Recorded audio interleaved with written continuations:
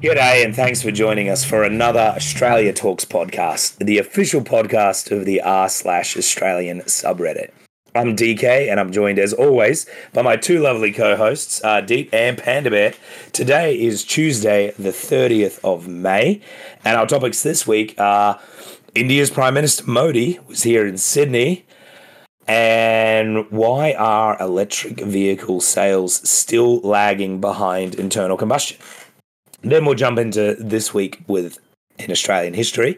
And as always, we'll finish off with the Forex bottle top question. But before we get into all of that, my voice is still very husky there. But how are the two of you today? I'm not too bad. So this is PandaBear. So I'm going quite well. Just been studying away and studying and doing more study, and then in my spare time I'm studying. So. You're a keen bean, PandaBear.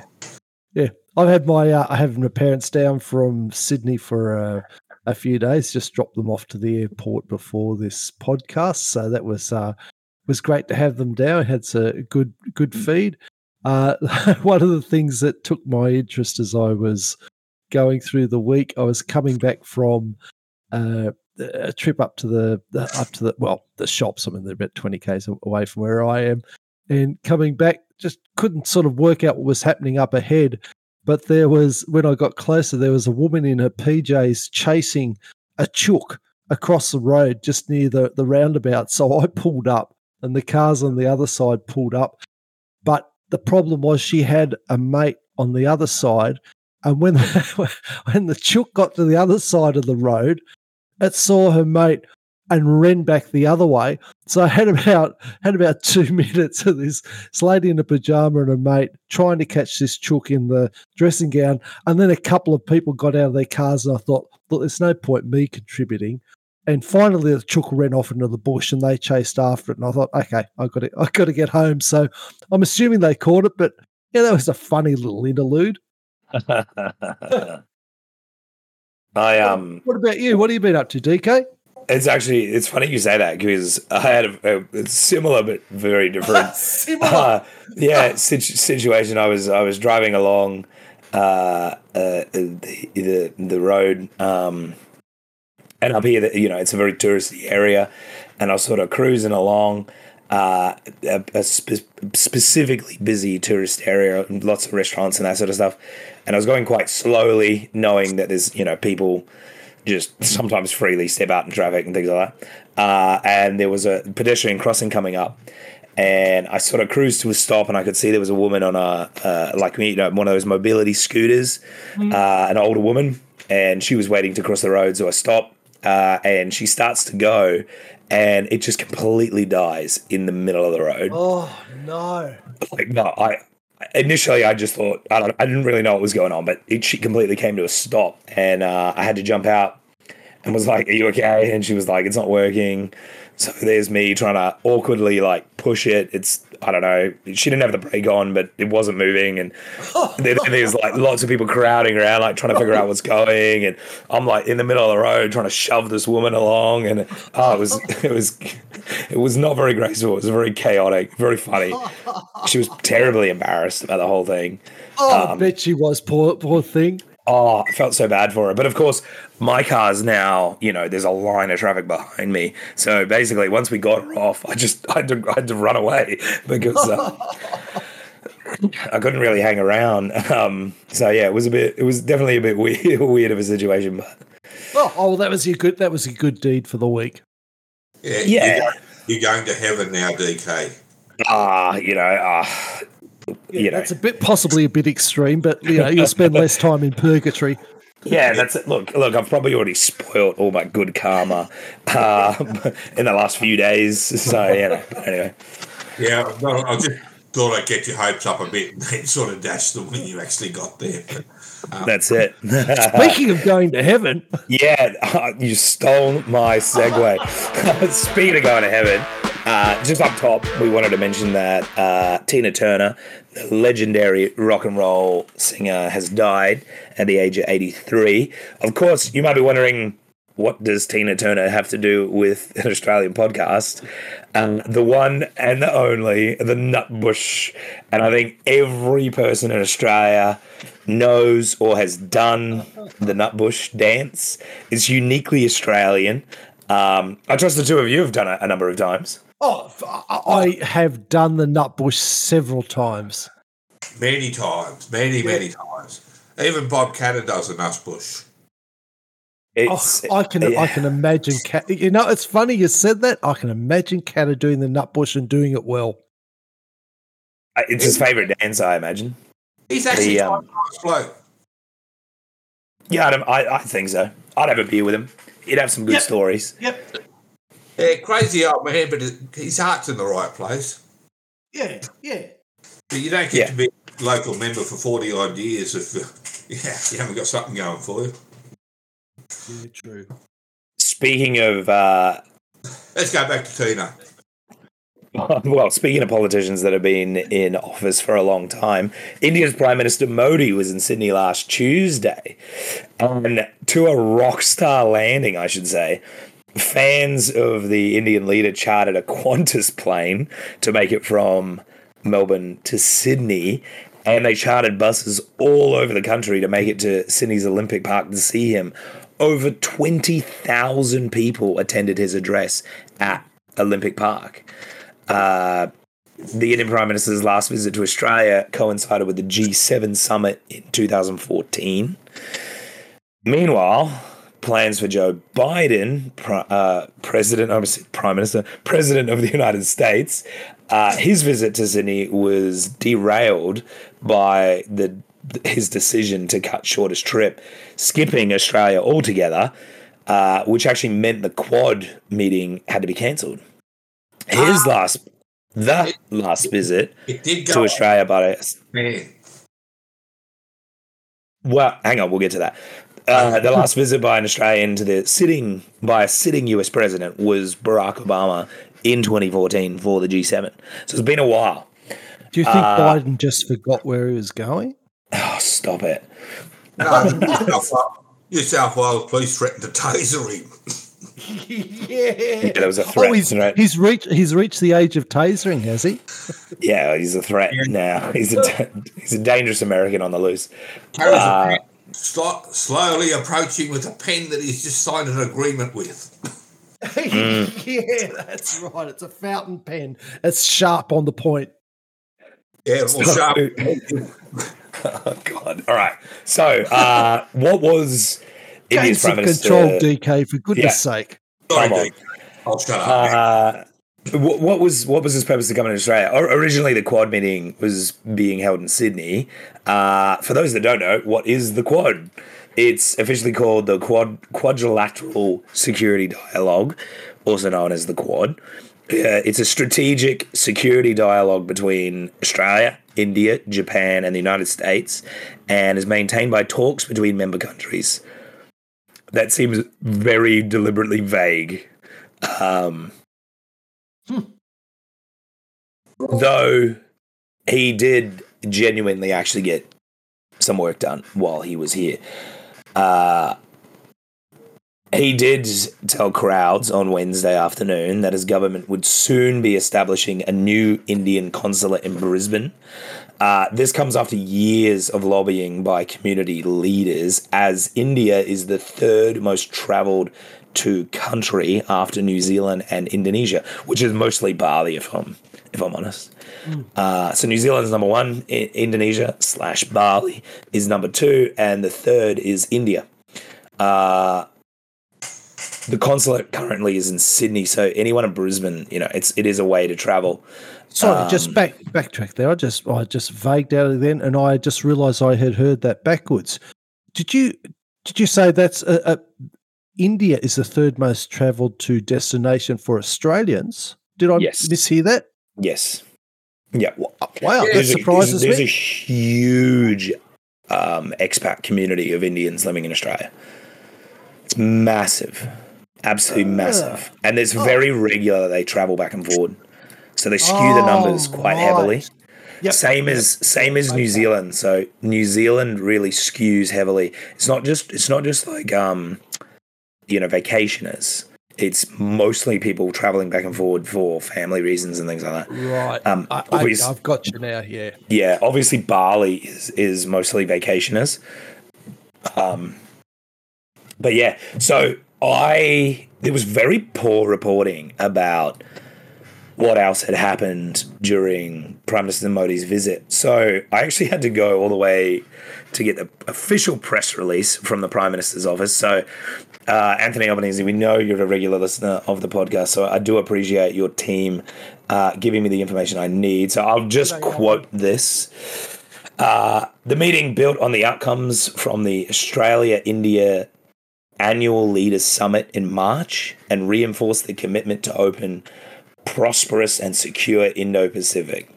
The leaders discussed the strength of a bilateral trade, investment, business relationships, and iterated their shared ambition for an early conclusion of the Comprehensive Economic Cooperation Agreement. That is quite a mouthful. The two leaders announced the finalisation of the Australia-India Migration and Mobility Partnership Agreement, which will promote the two-way mobility of students, graduates, academic researchers and business people, while also enhancing cooperation to prevent irregular migration and people smuggling. So that's actually quite good. We're putting the legwork in now to nip this problem in the bud from both ends, which I think is really important. Right. The Prime Minister welcomed progress towards establishing an Australia-India Green Hydrogen Task Force, and last Wednesday announced the terms of reference for the Australia-India Green Hydrogen Task Force, and that they had agreed on something. So the specifics about the agreement haven't been released yet, but it is interesting. Prime Minister Albanese's government is really doubling down on this green hydrogen economy that they want to build. So, Prime Minister Albanese also announced that the establishment of a new Australian Consulate General in Bengaluru, expanding Australia's diplomatic footprint there, and it will connect Australian businesses to India's booming digital economy and innovation ecosystem, and reinforce our growing links in science and technology. Prime Minister Albanese has welcomed India's plans for a consulate general in Brisbane. So, more hydrogen, more security, 2 new consulate generals, and a new partnership agreement, all in the space of less than 24 hours. They were very, very busy, I suspect. It's incredible how hard they work and how much they discuss in such a short time. It's almost as if a lot of it was agreed upon beforehand. No, they were up all night. It would have been agreed beforehand, DK. Me and Ardeet know about it. Of course. We'll just try to sort of educate you. So, I don't know what you're on about. It's just more of the same sort of things. Obviously, the official Quad meeting didn't go ahead. However, they were all present at the G7 summit that occurred the week before in Japan, in Hiroshima. So they had meetings on the sidelines of that. So President Biden not coming to Sydney really isn't that big of a deal, considering, the conversations. I think the wheels are still moving and all of that. And I don't think the value of the Quad and things like that is the 4 leaders getting together. I think it's the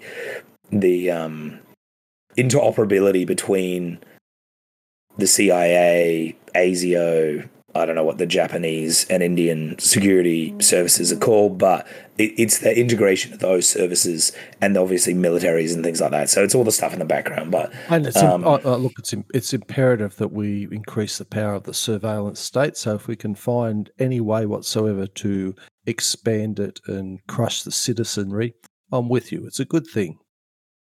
Yeah. Ardeet. So.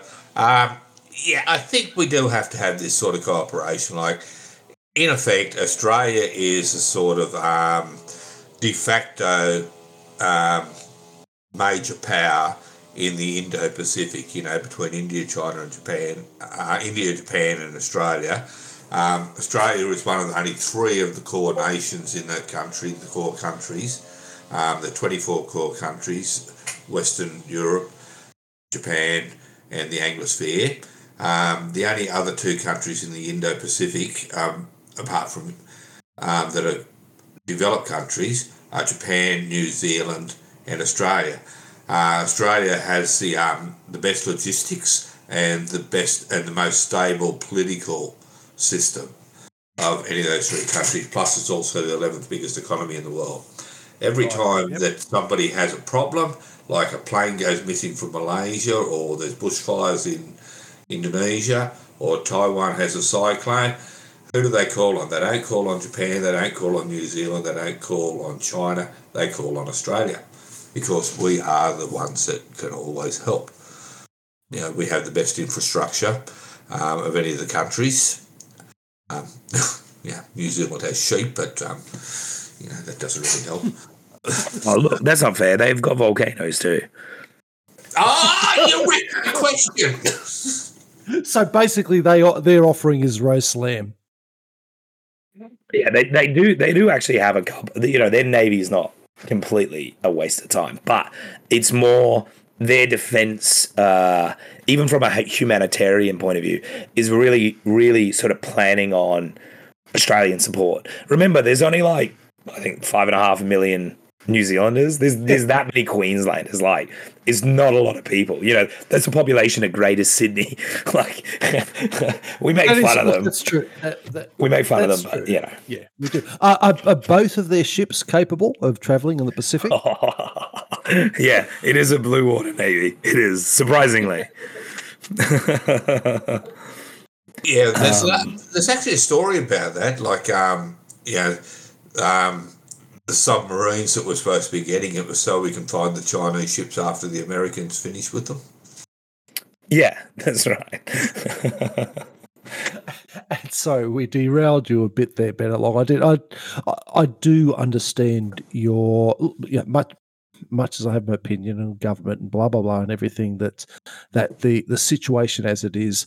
I do understand your commentary on the Pacific as a designated region and the cooperation that's required between nations in that. So, putting my other opinions to the side, the system as it is, I do see the value in having these meetings, in determining ahead of time how we're going to react to positive things and negative things in the region. And I think it is worthwhile having a bit of a plan in place and expressing unity, or clearly expressing disunity if that has to be the case, so that people are a little bit more informed. So, yeah, I can see your point. Yeah. I think that's a really good. You've made highlighted a really good point. It's important that the nations in this region are aware of who the big players are, who the regional players are, and where the security for the region comes from. And it's not Malaysia,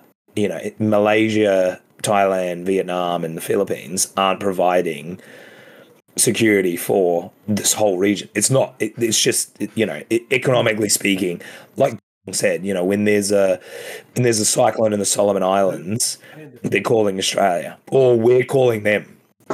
Before the disasters even happen, we're putting ships to sea because that's just what we do. And there's no strings attached. Obviously, the quiet part is that China is trying to push its weight around in this region, and it wants to replace sort of us. But the reality is, its aid, its assistance always comes with strings attached. Yep. Whereas we don't play by that rule. That's not how this works. We respect our smaller regional partners, even New Zealand, and we treat them as equals.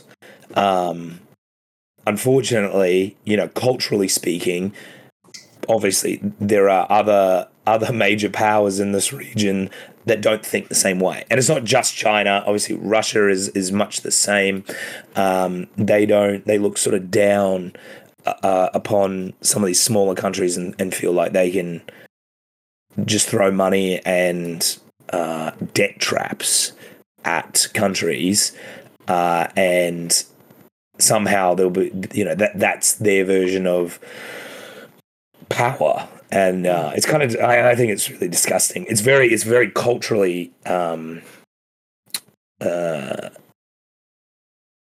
different to how we sort of run.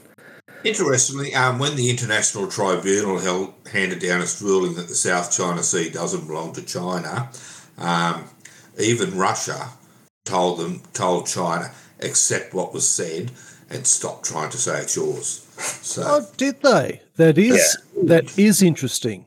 So Russia and China aren't as good friends as I think a lot of people think they are. No, not at all. Yeah, China reckons they own Siberia. Yeah. How's that going to work out? Yeah. There's, look, all of Adam Manchuria and all that. Yeah, look, they're not the best of friends. And yeah, sometimes it feels like it's the enemy of my enemy is my friend type situation. Yeah, Russia also has ports on the eastern seaboard that relies on the South China Sea to get goods through to those eastern ports. And China have already passed legislation in 2014 saying that they can board any ship and charge passage to go through. That was in Hainan, which is in the south of China. So, because in China, each province has its own government, so there's no real centralised government apart from the CCP. Each province acts pretty much autonomously. So Hainan passed this legislation to say that they can board ships and confiscate goods at any time they like. Only China recognises that law, but the fact that they made a law like that is a bit of a worry. Yeah, and oftentimes those legal frameworks are precursors to an expansion of power. So I can understand someone like Russia who depends on that as a significant port being concerned. Oh, yeah. I think they've always been concerned. And the Russians know there's not really much they could do if China does decide that, you know what, I'm going to take this. Out of interest, I think everyone should go and have a look at the region we're talking is near North Korea, and there's a major Russian city called Vladivostok. And if you look at where the borders are with China there on Google Maps, and you go into satellite view, and you just look at how built up the Chinese side of the border is, like we've got multiple cities, there's rice paddies and fields, and there's very little untouched land. And then you look at the Russian side, and there's very little development on that side of the border. So, from a Chinese point of view, there's a lot of free land sitting right there that they have a historical claim on. Right. It used to be part of China, and I'm sure the CCP would like that land back. Hopefully that never happens, but yeah, China and Russia, look, put it this way, it's in Russia's best interest to keep China on their side, but China's under no illusions that if push comes to shove, Russia's going to lose, basically. So the other thing with that is each of them wants to be the dominant power. So you can imagine how that would work out in a marriage, let alone an international cooperation. Yeah, they've got absolutely nothing in common. Their political systems, their economic systems, their culture, education systems, there's absolutely nothing in common with the two, whereas, at least between us and the Anglosphere countries and Western Europe, Our economic systems are all pretty well compatible. Our cultures are all pretty much the same. Education systems are reasonably much the same, even our political systems are all fairly well compatible. But Russia and China, there's nothing in common. No, and it comes back to that quote unquote rules-based world order, where and it basically it's based on the idea that we have these international bodies, we have these international laws that we all agree to, and we play by the rules, and that brings prosperity and peace to the vast majority of the human race. And took 300 years to build this international rules-based order, and we don't need some Johnny-come-lately coming in and saying we don't like it. Exactly, because the Johnny-come-lately is trying to replace it with their own rules, which benefit themselves and nobody else. So it's just a school. It's a bit petty almost. It's like a school bully. It just wants to beat everyone up to show that they're the toughest. What happens to school bullies? Well, I mean, if they're not careful, they get nuked. So, yeah. I don't think we need to use nuclear weapons against China. No, we don't need to. We actually don't need to. Nah. I've done not actual military training with them, but I've gone on runs with them, with their military, and they had absolutely no discipline. As soon as they got around the corner away from their commanding officer, they all stopped and lit up cigarettes. And their uniforms were dirty and torn, and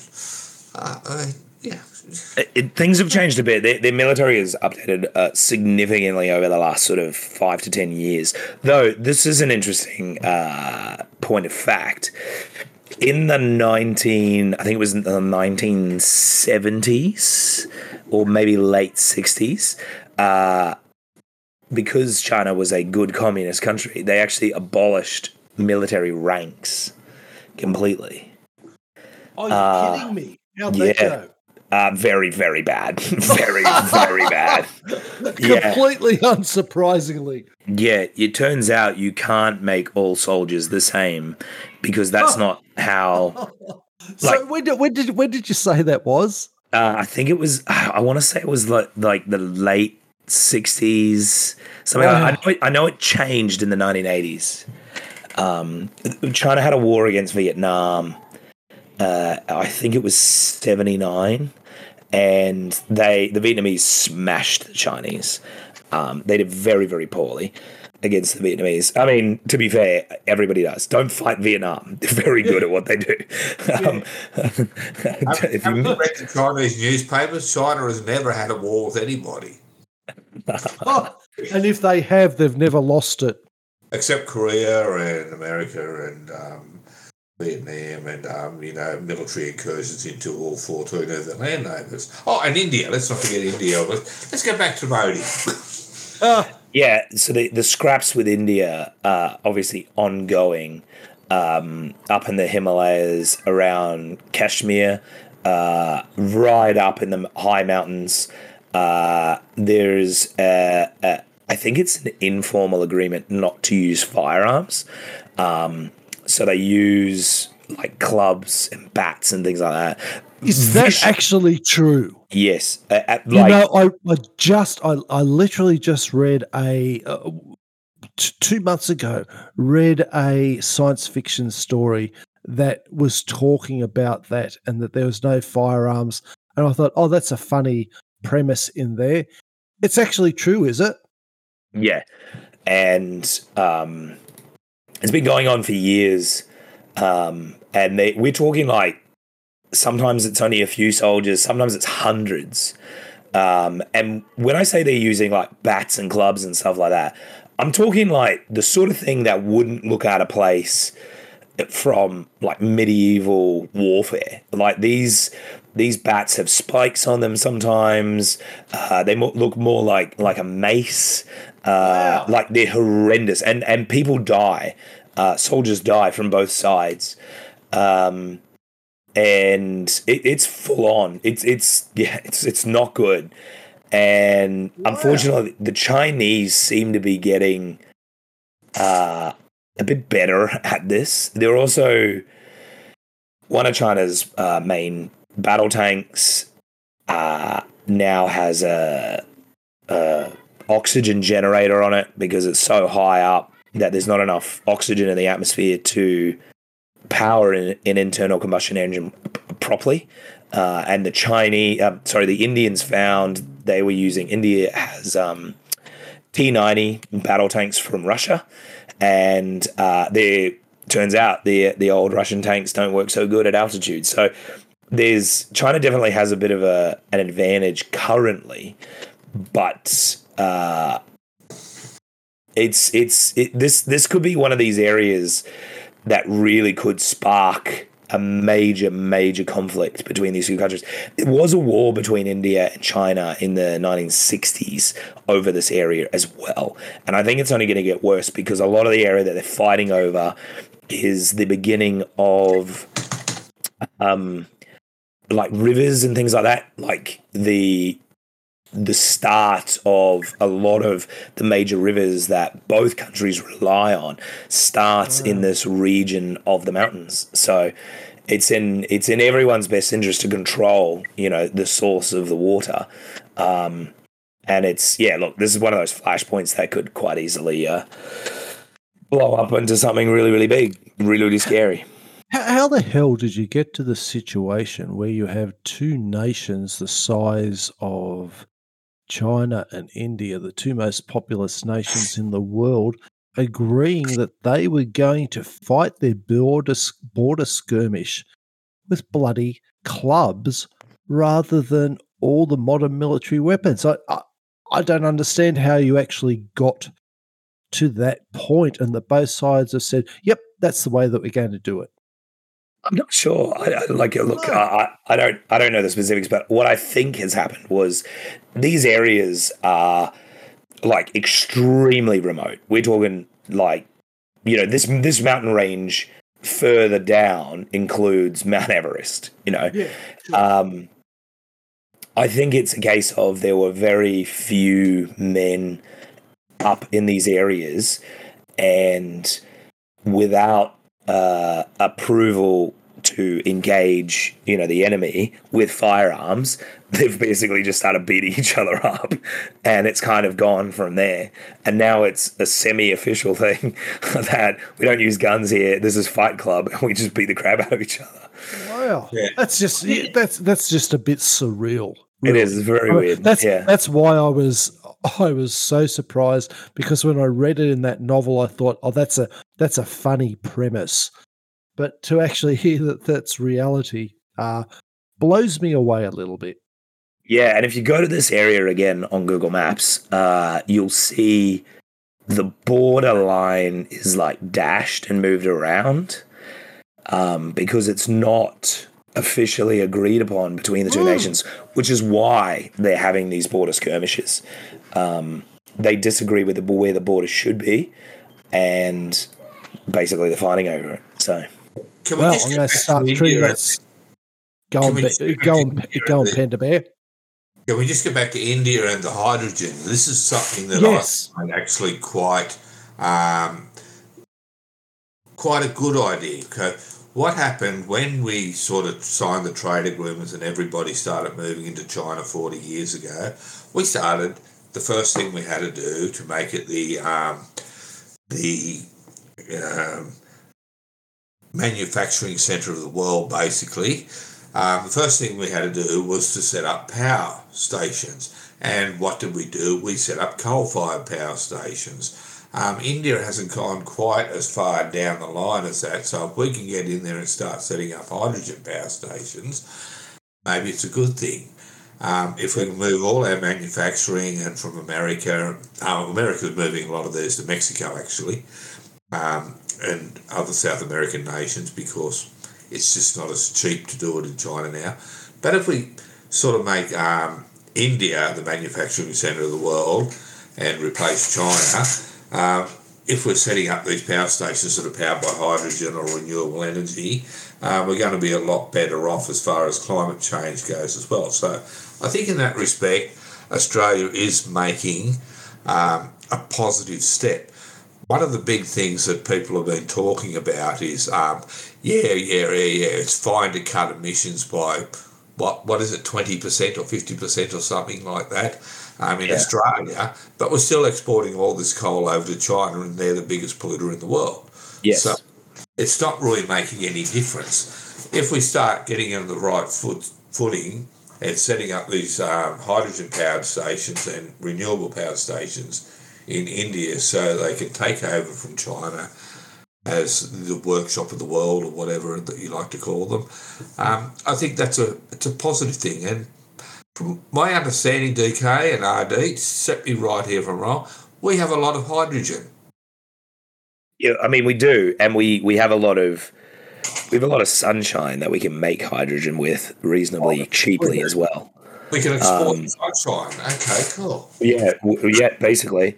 And I do kind of like. I know a couple of weeks ago when we were talking about the budget and we were talking about the hydrogen, and I was a bit skeptical at the time, but I've sort of looked into this a bit more since, and I do quite like the idea that Anthony Albanese's government is looking to the future and going, we can get on the ground floor of this, which you're exactly right. This could blow up and be pun intended, and be a huge pun intended. yeah.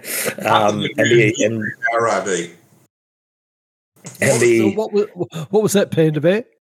Nothing to do with nuclear blowing up. No. I'll shut up. Which doesn't actually happen, but anyway, that's another story. Look, because at the moment, not many countries are exporting lots of hydrogen. It's not really, the quote unquote hydrogen economy isn't really there right now, but everyone's looking at it going, I feel like this is a bit of a chicken and egg situation. And if we can get on the ground floor, start building that infrastructure up and start exporting it quickly, and you're right, in places like India, developing countries that need the massive energy infrastructure to be built, the US is thinking the same way, and I think it's a really good thing that we could get, because obviously we've been the world's quarry for decades and decades and decades. So if we can replace the quarry with the exported sunshine, I like that. Then we're securing our economy for a lot longer. Then everyone stops buying coal, and the Australian economy has a massive recession because of it. Yeah, and look, we do have the ability to do a number of steps to ever greener things. At the moment, India, like China, does have a lot of reliance on coal. Coal in Australia is a lot cleaner than many other areas. So we can still have that market open, but when we're talking about something like hydrogen, if we can move to green hydrogen as an ultimate destination, we can still do brown hydrogen, which, as I understand it, is cracking the hydrocarbons from different fossil fuels to produce hydrogen as an interim step, where you have plants that rely, because once you get hydrogen, it doesn't matter where it comes from.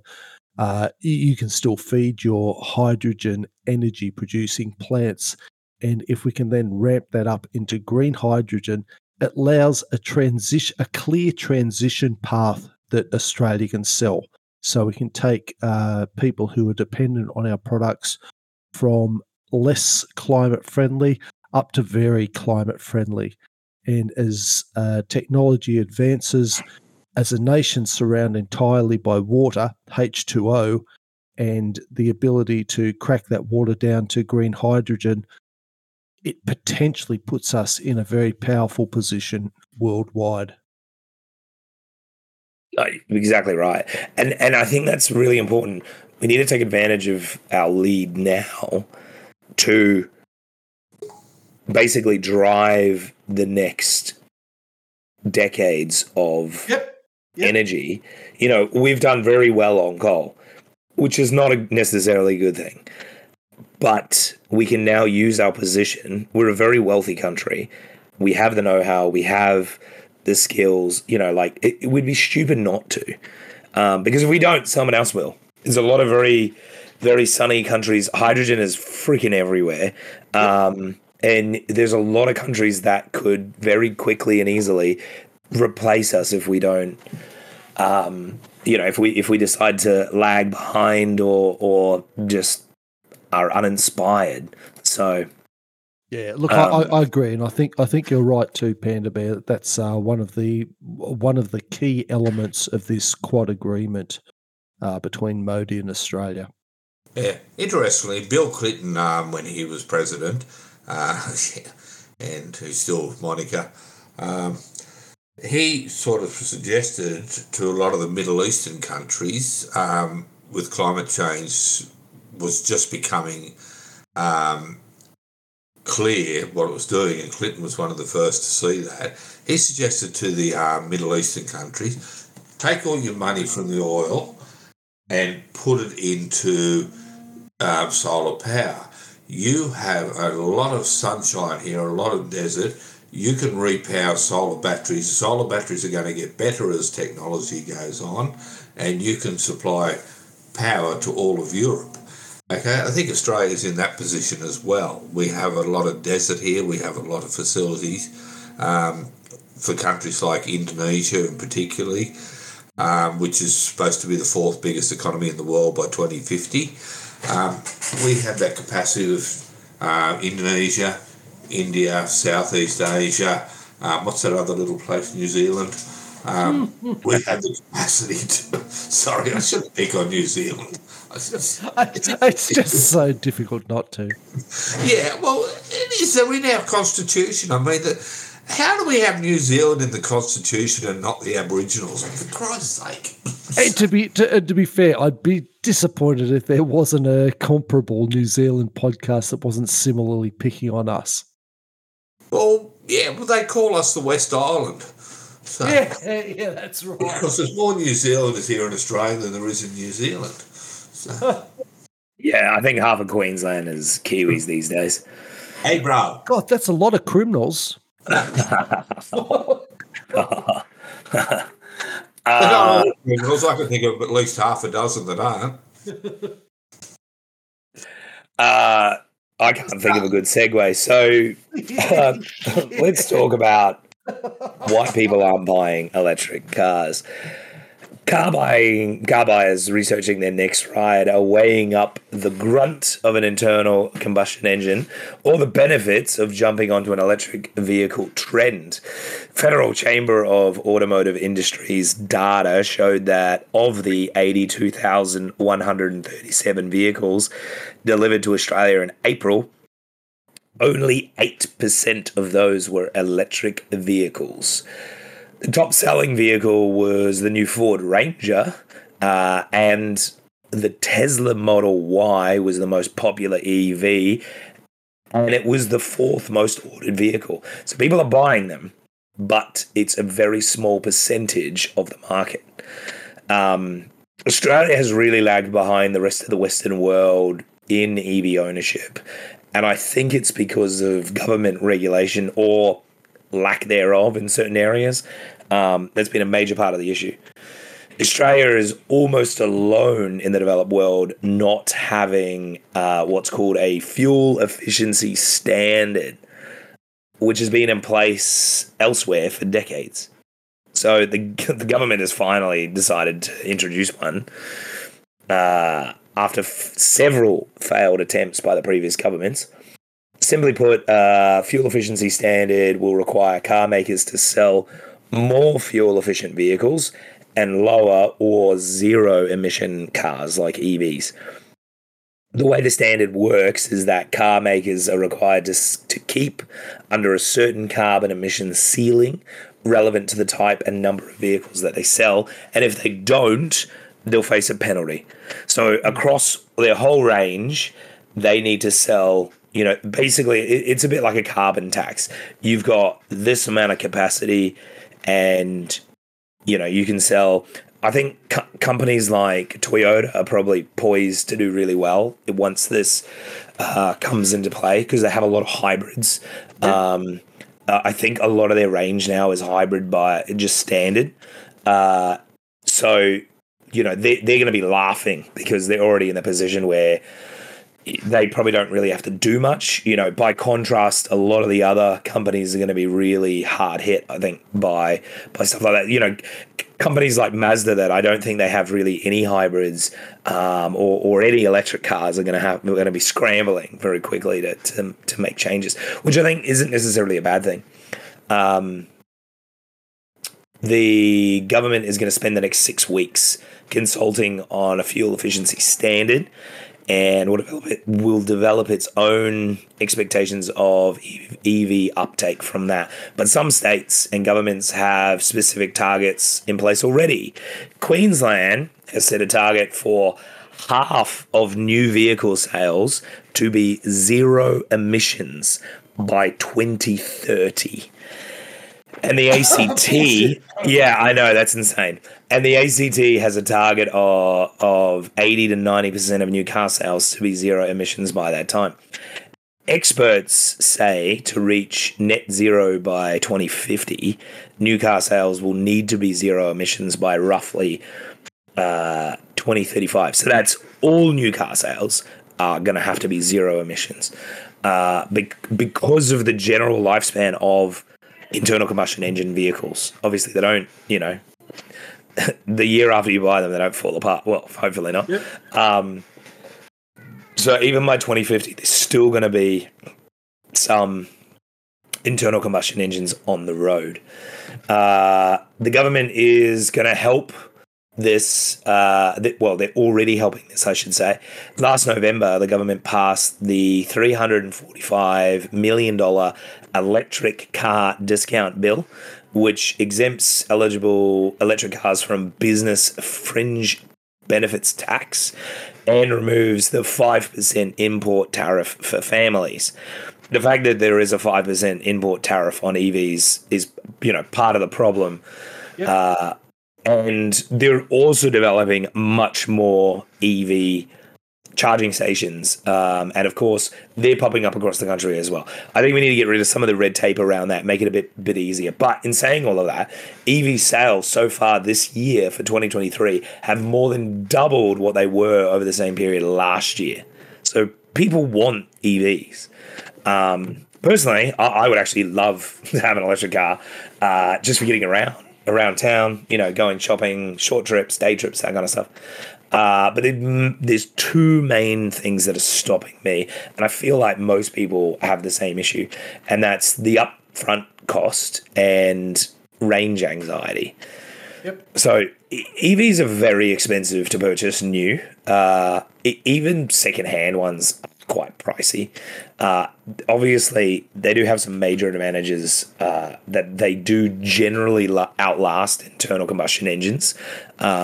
The drivetrains last a lot longer, and the ongoing cost of ownership is significantly a lot less than a traditional internal combustion engine. Not just cost of fuels, but also costs of ongoing maintenance, wear and tear, and all that sort of stuff. The other one is obviously range. They're limited in range, and personally, my family, we do travel a fair bit. But, with changes to EV charging infrastructure, it's sort of making that not such a big deal.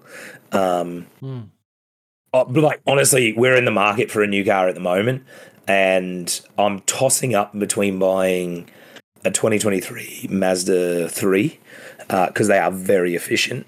They're an internal combustion engine vehicle, but they're extremely efficient. Or like a secondhand Tesla.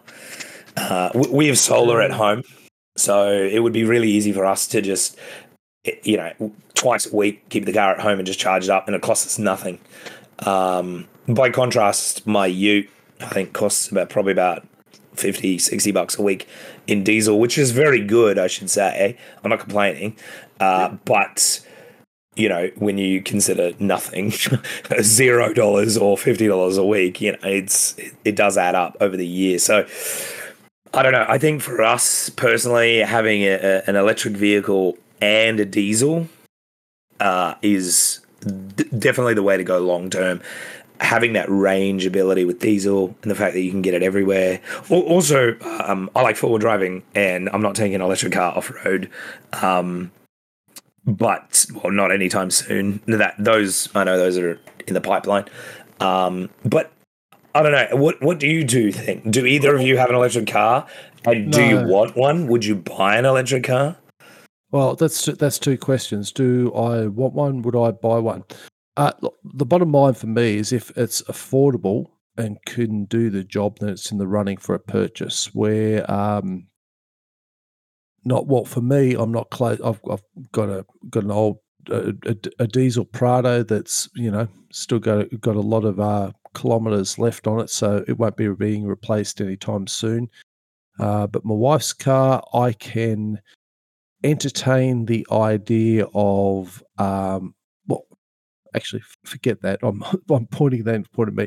Speaking with her, she's happy to entertain the idea of a hybrid or an electric, provided it has the range. And the range is an issue for us. I mean, we're not exactly a remote. We're semi-rural, but I'd prefer to have my car's travel and power capabilities on the over-engineered side. So I know a lot of the electric cars now are getting up to the 300 plus range. That's a good range. I think that's an incredibly good range, and the reality is that most of the time that would serve our purpose with driving. However, I don't want to have that as an upper limit. If I had to have an upper limit, I'd want to have something like 500 so that I knew on a particularly busy day when we, go up to the city, go back, have to do something in the morning and come back and haven't charged it, that we've still got plenty there in reserve. So that is a bit of a concern. Yeah. Let me cut in here just a smidge. So the brand new model, Tesla Model Y, which, as we said, was the fourth most popular, most ordered car for last month, sale price today in Queensland, drive away price is $73,266. It's not cheap, but standard, not the long range model, just standard. Its range is 455 kilometers. Okay. Yep. So now they're getting to the point where, as standard, they do have a reasonably significant amount of range. One thing I do know is, because I do know a couple of people that have Tesla Model 3s, and one of them, she said to me, because this was my thing, because she lives out of town too, and I was like, do you charge it at home, and blah, blah, blah, blah. She said, I do charge it at home, but I actually charge it when I'm out and about a lot. And I was like, what do you mean? She said, until you're an electric car owner, you probably don't really notice them, but there's actually charges in quite a lot of places, a lot of shopping malls and things have them. Yep. So she's like, if I'm going to Brisbane or something like that, oftentimes I'll park somewhere where I can charge my car, even if it means I have to walk a little bit further to get to where I'm going. That way, when I come back, it's only cost me a few dollars, but my car is, significantly more charged. And the range thing, especially now on these models that are in the high 400s, I think really isn't that big of a deal day to day. It's more on those. No, that's good. That's very good. Yeah. You know what I mean? But it also does take into account those off cases as well. There's a lot of that's a lot of range. So look, that equation is changing. So I love my diesel Prado, but I'm quite happy to embrace electric cars. It still has to do the job, but well, What about once they solve a few of those issues. What do you think, Panda Bear? Well, my understanding is the batteries deteriorate very quickly, and they're quite expensive to replace. It's about 10 years, they reckon. It's about 10 years. Which is not long in some ways compared to, I mean, I know you gave that commentary on the drivetrain, and we know it's a very simple drivetrain with the motor and that. The batteries is one of those sort of like the battery type of thing, and then it gets a bit skipped over. So you're right, Panda Bear. Yeah. So how much does a replacement battery cost, DK? A lot. Right now, a lot. Yeah, a lot. Well, okay, so the simple answer is a lot. The long answer is it depends.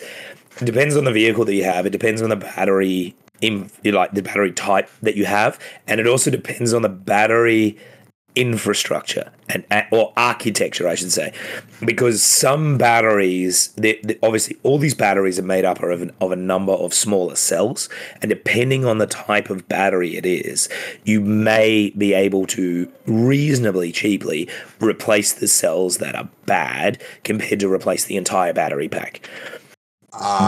What that costs today is not that cheap, but what that will cost in 5-10 years is probably, significantly different.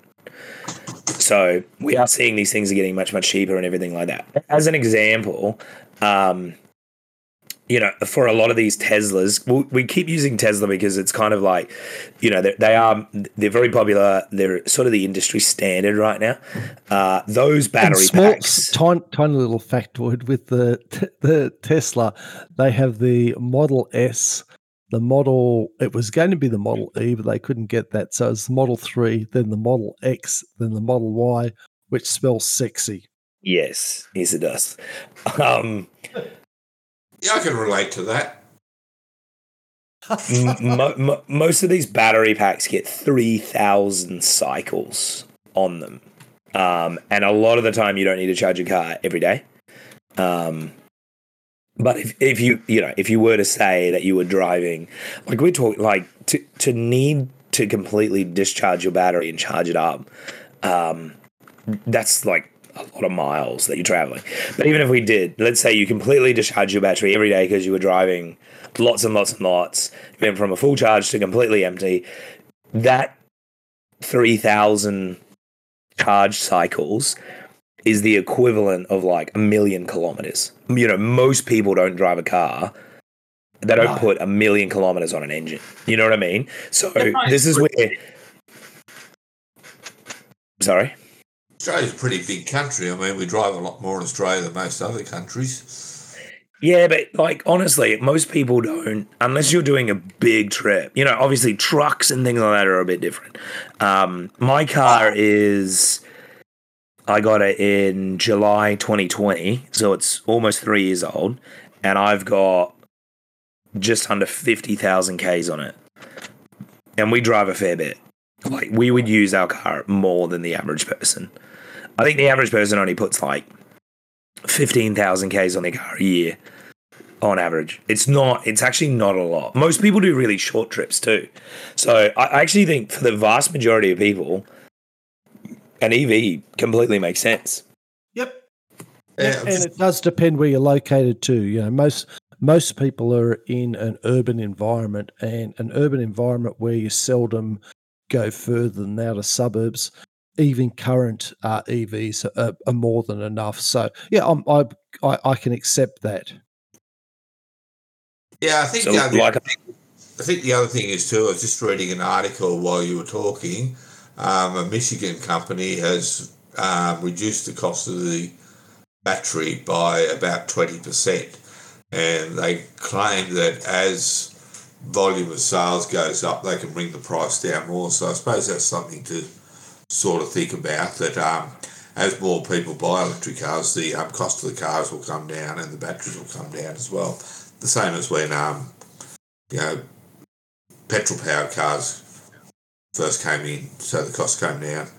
Yep. But then petrol went up too, didn't it? So, yeah. Yeah, look, and like I like to say, watch this space. I think moving forward, this is going to be the reality for most people. I think a lot of people will probably move to more of a hybrid before they go full electric, just because hybrid cars are significantly cheaper. You know, like the Model Y that I just quoted, that was directly from the website. That price, you know, that's the drive away price today. That you can place an order for. By contrast, you know, a Toyota Camry, which I think standard now, they're all hybrids, is going to set you back less than 40 grand.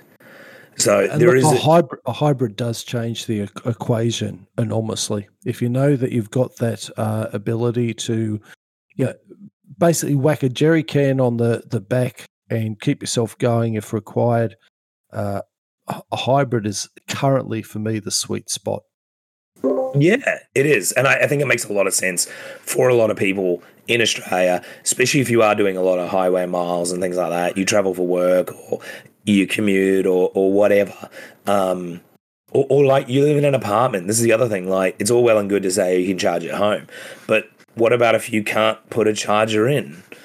Like, because you live in a high-rise building, or you know, there's lots and lots of things where one solution isn't gonna. There's no silver bullet, as I like to say as well. You know, one solution isn't gonna be the answer for everyone. And I think the hybrid for a lot of people just makes a lot more sense, just purely from a cost factor, purely from a convenience factor, and maybe, you know, as people transition to more hybrid vehicles, they'll start to realize, oh, actually, you know, most days I only run off the battery. I don't actually run off. So maybe I could go fully electric because of the way that I actually drive, and most of the time I'm not really using much fuel. So, because I mean, by contrast, you know, most people say, oh, if you've got like an SUV or something like that, and you're getting, say, 10 or 11 liters per 100 kilometers, that's pretty good mileage. Yep. You know, so some of these hybrids are getting like 3 or 4 liters per 100 kilometers. Like, it's insane how much better that they're doing. So I think for a lot of people that's also the direction. The government didn't specifically say that they were going to target giving discounts on hybrids and things like that. So again, maybe that'll become something once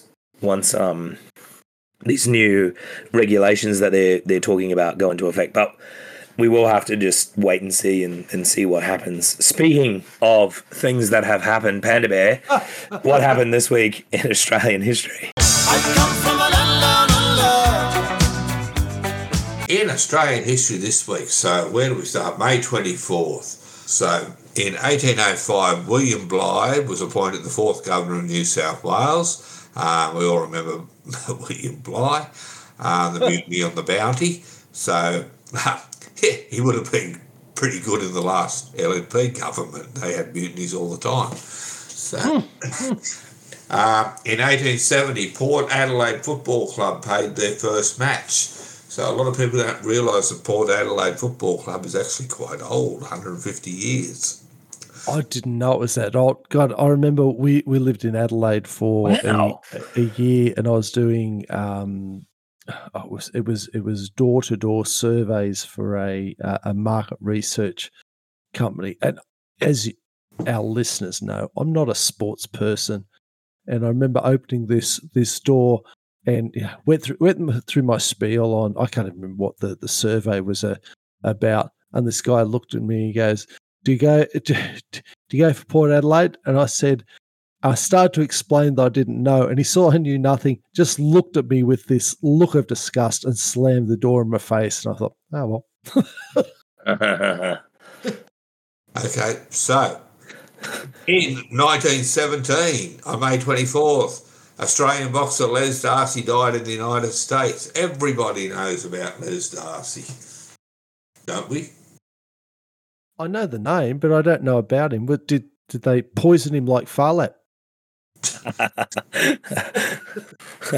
Farlap was his nickname. He was the middleweight champion of the world, but he also held the Australian heavyweight championship at the same time. Well, you know, in my younger day, which was probably closer to when he actually lived. He died in 1917, my dear listener. Yeah. Yes. And as we know, Panda Bear has a bit of longevity. Yeah. So, me and God are talking about this way to get around this old age thing, you know. We got to do it. Okay, May 25th, 1870, bushranger Captain Thunderbolt was shot and killed in Uralla. They had such good names. By Constable Alexander Walker. Constable Walker later said he wasn't old enough and I didn't have a taser. So... yeah, okay, maybe I shouldn't go there. Oh, yes, you should. Every single time, Panda Bear, you should go there. Okay, 1930 on May 25th, Amy Johnson arrived in Darwin, completing the first solo flight by a woman from England to Australia. That was in 1930. And in 2005 on May 25, the late, great Gold Logie winner and entertainer Graham Kennedy died. So Graham Kennedy is well known for his bird calls, particularly the crow. That's it.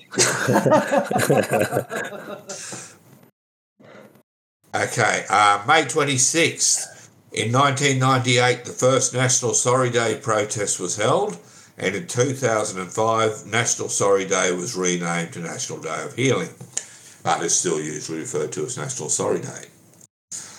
So, in 1971, on May 26th, Qantas was subject to an extortion hoax where Mr. Brown claimed there was a bomb on a Qantas flight and, asked for $500,000, I think. You know, so it's a little bit like, Austin Powers. $1 billion. You know, 500,000 now is, a minor lottery win. So. Yeah, but it was 1971. Like, that would have been a lot more money. Yeah, but not that much. Not to do like a massive crime for, like. Yeah. As I recall, he asked for the money to be dropped in a waterproof bag in Sydney Harbour, and he would collect it from there. And of course, the SAS got involved, and they were all around Sydney Harbour, waiting for him. So, in scuba gear. God, I remember that. Well, that's an old one. You just sparked my memory on that one. Yeah, haven't heard of that for ages. Yeah, so it became a pretty big thing. So the SAS and everybody got involved. So I'm surprised there hasn't been a movie made about this. Yeah. So May 27th, 1967, Australia held a referendum. Oh God, no! Australia held a referendum approving 2 amendments to the Australian Constitution relating to Indigenous Australians to let them have the vote. Okay. I couldn't resist doing that calculation. A basket using the Reserve Bank of Australia's inflation calculator. A basket of goods and services valued at $500,000 in calendar year 1971 would in calendar year 2019. Actually, I'm going to get the two. Sorry to interrupt you. Well, I just saw. Okay, basket of goods and services valued at $500K in 1971 would in calendar year 2019 cost what? What? Give me each of you guess. One of each of you. 4.7 million. No, I don't think it'll be that high. 4.7 million. That's so specific. I reckon it's probably like I'd say just under 2 million. $5.5 million. Holy shit. Oh my God. Yeah, exactly. I was so far off. Oh, no. Sorry, been along, but keep going. I just thought that was interesting. Yeah. Okay, so PandaBear, I'm sorry. May 27th is also the beginning of National Reconciliation Week because of that Constitution amendment. Yeah. Okay. Peter Dutton has stated quite clearly that if he had been in Parliament at that time, he would have walked out on it. In 2005, Chappelle Corby was convicted of drug smuggling by an Indonesian court and sentenced to 20 years in jail and immediately started hyperventilating. The sentence was later reduced to 15 years and then they turned around and said, no, just joking, Chappelle, it's back to 20. So... I think she got out after 13. Yeah, she's back. She lives in Queensland. I think she's from the Gold Coast, I want to say. Gold Coast, yeah. And I remember when she arrived home, it was a few years ago now, when she arrived, it was like a big hoo-ha because she was like a celebrity for some reason. Oh, yeah, I remember that. Rock star back to the country. It was like a huge deal. They had to shut down roads and stuff like that. It was like chaos. And I think she was on like some trashy show like Dancing with the Stars or something like that. Yeah, she's like a full-on celebrity now just because she went to prison for smuggling drugs. I don't know. And she never got a boogie board back. That's a tragedy. She didn't. Yeah. May 28th. What's today? 30th. May 28th. Yeah. Kylie Minogue's birthday, 1968. Kylie Minogue was born on May 28th. Okay. In other who cares business. The singing budgie. I can't remember, something or other budgie for Kylie. Yeah, singing budgie, I think they call her. Yeah. So I do have a little bit of a soft spot for Kylie, and I do remember hearing in a story that she was telling about. There was, I can't remember what the artistic event was, and Nick Cave had told her to go up and orate "I Should Be So Lucky" as a poem. And apparently a poem, and apparently it went down very well. So I don't know why that sticks in my head, but yeah, I think good luck to them. Look, good luck to her. She seems to work hard. Yeah, she's an Order of Australia, like, you know. Yeah, oh, okay. Yeah, well, Prince Philip got a knighthood, for God's sake. So, I reckon Danny Minogue is actually a better singer, and she's the first one to come to prominence on Young Talent Time. Yeah. So, controversy. Yeah, she was actually the first famous Minogue. So, May 29th, 1788, 2 convicts were killed by Aboriginals at Rushcutters Bay, and Bob Catter declared outrage at the time. So, 1788. You've been around a long time, Bob. So, yeah, he is. Good bloke. I think it's outrageous that this has happened. It's such a... In 1975, the Family Court of Australia was established, and in 2003, Qantas was back in the news. Qantas Flight 1737 between Melbourne and Launceston. There was an attempted hijacking which was thwarted by a flight attendant and passengers. I'm not sure of the exact details, but I can just see the passengers saying, "You fucking dirty prick." Yeah. Look, Tasmanians aren't, the smartest group of people, as we've established in the past. So, DK, I've never subscribed to that. So, a Tasmanian hijacker, it's like an oxymoron. It just doesn't. Yeah. So, I'm sorry, I couldn't resist thinking if it took 2 people to put him in a headlock. A female flight attendant and passengers, it says here. So I could just imagine it, okay, We're hijacking you. We're flying to New Zealand. Yeah. Nah, fuck it. I got dinner on the table and McDonald's is coming at 6 o'clock, so no. So that was 2003. So May 30th today.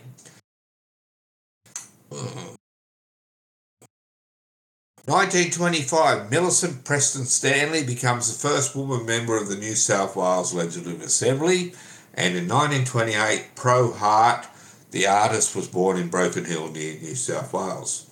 In New South Wales, sorry, not near New South Wales. Yeah. In 1988, the thing that put Brisbane on the map, 18 million visits in 6 months, Expo 88 begun. So, and the next big thing we've got is the Olympics in what year was it? 1932. Yeah, 1932. Okay. 1932. 2032. 2032. Yeah. 2132. Yeah, we're 100 years out. Okay, yeah, never mind. Yeah, what's 100 years here or there? You know, averages have been 65,000 years. I mean, 100 years is nothing. Yeah, it's a 15. So, 1989, an Andermaga member, Tim Anderson, is arrested on charges relating to the 1978 Hilton bombing. Andermaga. God, you whipped out a couple of phrases and words in my head tonight that brings back some old memories. Okay, I actually, when I was a prison officer, I ended up before the ICAC because of this one. So, a prisoner called Raymond John Denning testified against Tim Anderson. Tim Anderson was Raymond John Denning's. Raymond John Denning was also Australia's most wanted at the stage. Raymond John Denning testified that Tim Anderson, when he was his cellmate, told him that he'd committed the Hilton Hotel bombing. And of course, Australia's most wanted would be a reliable witness, and Tim Anderson was convicted on that evidence. And then later, Raymond John Denning was one of my prisoners on my work gang, and he admitted that he lied, so I had to go before ICAC. And testified before ICAC, so that's my claim to fame with ICAC. I found them quite nice, actually. Huh. No, that's bullshit. No, they were pricks. So, anyway, 2 years later, Raymond John Denning was let out of jail, and 8 days after that, he's run over by a truck, and the truck didn't stop, and they never found the driver. So, well, that's an almost Clinton-esque coincidence, isn't it? Oh, yes, yeah. Okay, in 1991 on May 30th, a television report revealed that Bob Hawke made a secret agreement to hand over the ALP leadership to Paul Keating in 1988. Who would have ever thought that politicians make secret agreements for management succession? So it doesn't happen in private companies. It doesn't happen in any business anywhere in the world. But Bob and Paul made a secret agreement. So there you go. I don't think there's any CEO in any business in Australia, in the world, that hasn't had some sort of similar agreement for leadership succession. So, but apparently it's a pretty big thing at the time. And you want to guess which media organisation actually revealed that? Oh, it's the bloody ABC, wasn't it? No, I believe it was Murdoch, but yeah, I was going to say, is it Sky News? I think Murdoch is trying to buy the ABC now. That they're sort of going along with it. So that brings us up to date, May 30th. So you killed my 4X question. You're kidding me. Yeah, my 4X question this week was, which is the only continent that doesn't have a volcano? But DK beat me to it. Oh, is there potentially a chance that you have got can crack another beer for us? Well, our listeners will be incredibly disappointed if you are. Okay, can we get beer cracking sound? Yep. Oh, didn't make any noise. Okay, what does the Well, I've got to put that in post mix, and now you've mucked it all up, and the magic's gone, Panda Bear. But we'll put it in and pretend that it happened.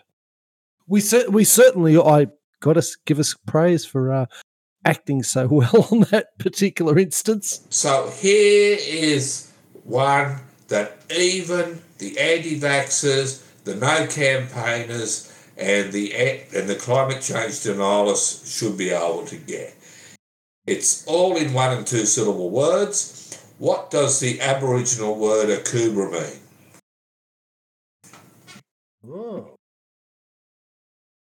Oh shit! It's very obvious. I want to say hat, but Starts with H. Wow. but it's not hat. No. First word. I'll do some charades here. Sorry, so it's Head? 2 words. So it's 2 words or 2 syllables? 2 words. First word, Head, 1 syllable. Second word, 3 syllables. Sorry for the no campaigners. It's Like head cover or something like that. yeah, head covering is what I thought too. Yeah, head covering. I gotta say, Panda Bear, I didn't even know that. In fact, I didn't know akubra was an Aboriginal word. Yep. So, how many Aboriginal languages are there? Oh, lots. Isn't there like over 1,000 or something? Over 500. 500, yeah, okay. There are actually 300 nations in Australia before the white man got here. Yeah. So similar to all the nations that were in Europe and Africa and everywhere else. So a lot of people forget that. Oh, I'm glad we got an extra one in there. I didn't know that about akubra, and I jumped in a little bit. Just clarify the volcano one too for me, please. The only continent in the world that doesn't have a volcano is Australia. Right. An active volcano. An active volcano. Yeah. We do have volcanoes, but they're not active. Yeah. They're all dormant. Queenslanders. Yeah, for our Queenslanders that are listening, the Glasshouse Mountains, just north of Brisbane, fantastic 4-wheel driving. But those the curious shape of the Glasshouse Mountains, some of them from a certain angle do look like a house, hence the name. They're the remnants of basically the if you can imagine like a cross section of a volcano where the magma sits inside, it's completely solidified like a big plug, and then the external like mountain has been completely eroded away, and all that's left is this what used to basically be the magma of the volcano, like inside the caldera. So the magma plug, if you like, is actually what we now call the Glasshouse Mountains. You know, we're talking millions and millions and millions of years ago. Yeah, I have heard that story before. So yeah, and that's why they're shaped like that. So yeah. And regardless of what Sheldon says on Big Bang Theory, geology is actually a science. It's a very interesting science. Yeah. Yeah. I used to collect fossils when I was a kid. I lived in Royal National Park. It was only after I sort of left the area that I found out it's actually illegal to take fossils out of the Royal National Park. I was going to say, last week we had Ardeet confess the crime of stealing acorns from Canberra, and this week we've got Panda Bear confessing he's been stealing fossils. So next week, wait until I reveal what I have been stealing from public spaces. But I think on that bombshell, thank you so much for joining us for another Australia Talks, the official podcast of the r/Australian subreddit. If you have any feedback or suggestions for topics, please get in touch with us on the r/Australian subreddit or email us at australiansubreddit@proton.me. Otherwise, join us next week for another episode of Australia Talks. And remember, at r/Australian, we are Australian. Thank you so much. Good night. Bye, all. See you, DK. See you, Panda Bear.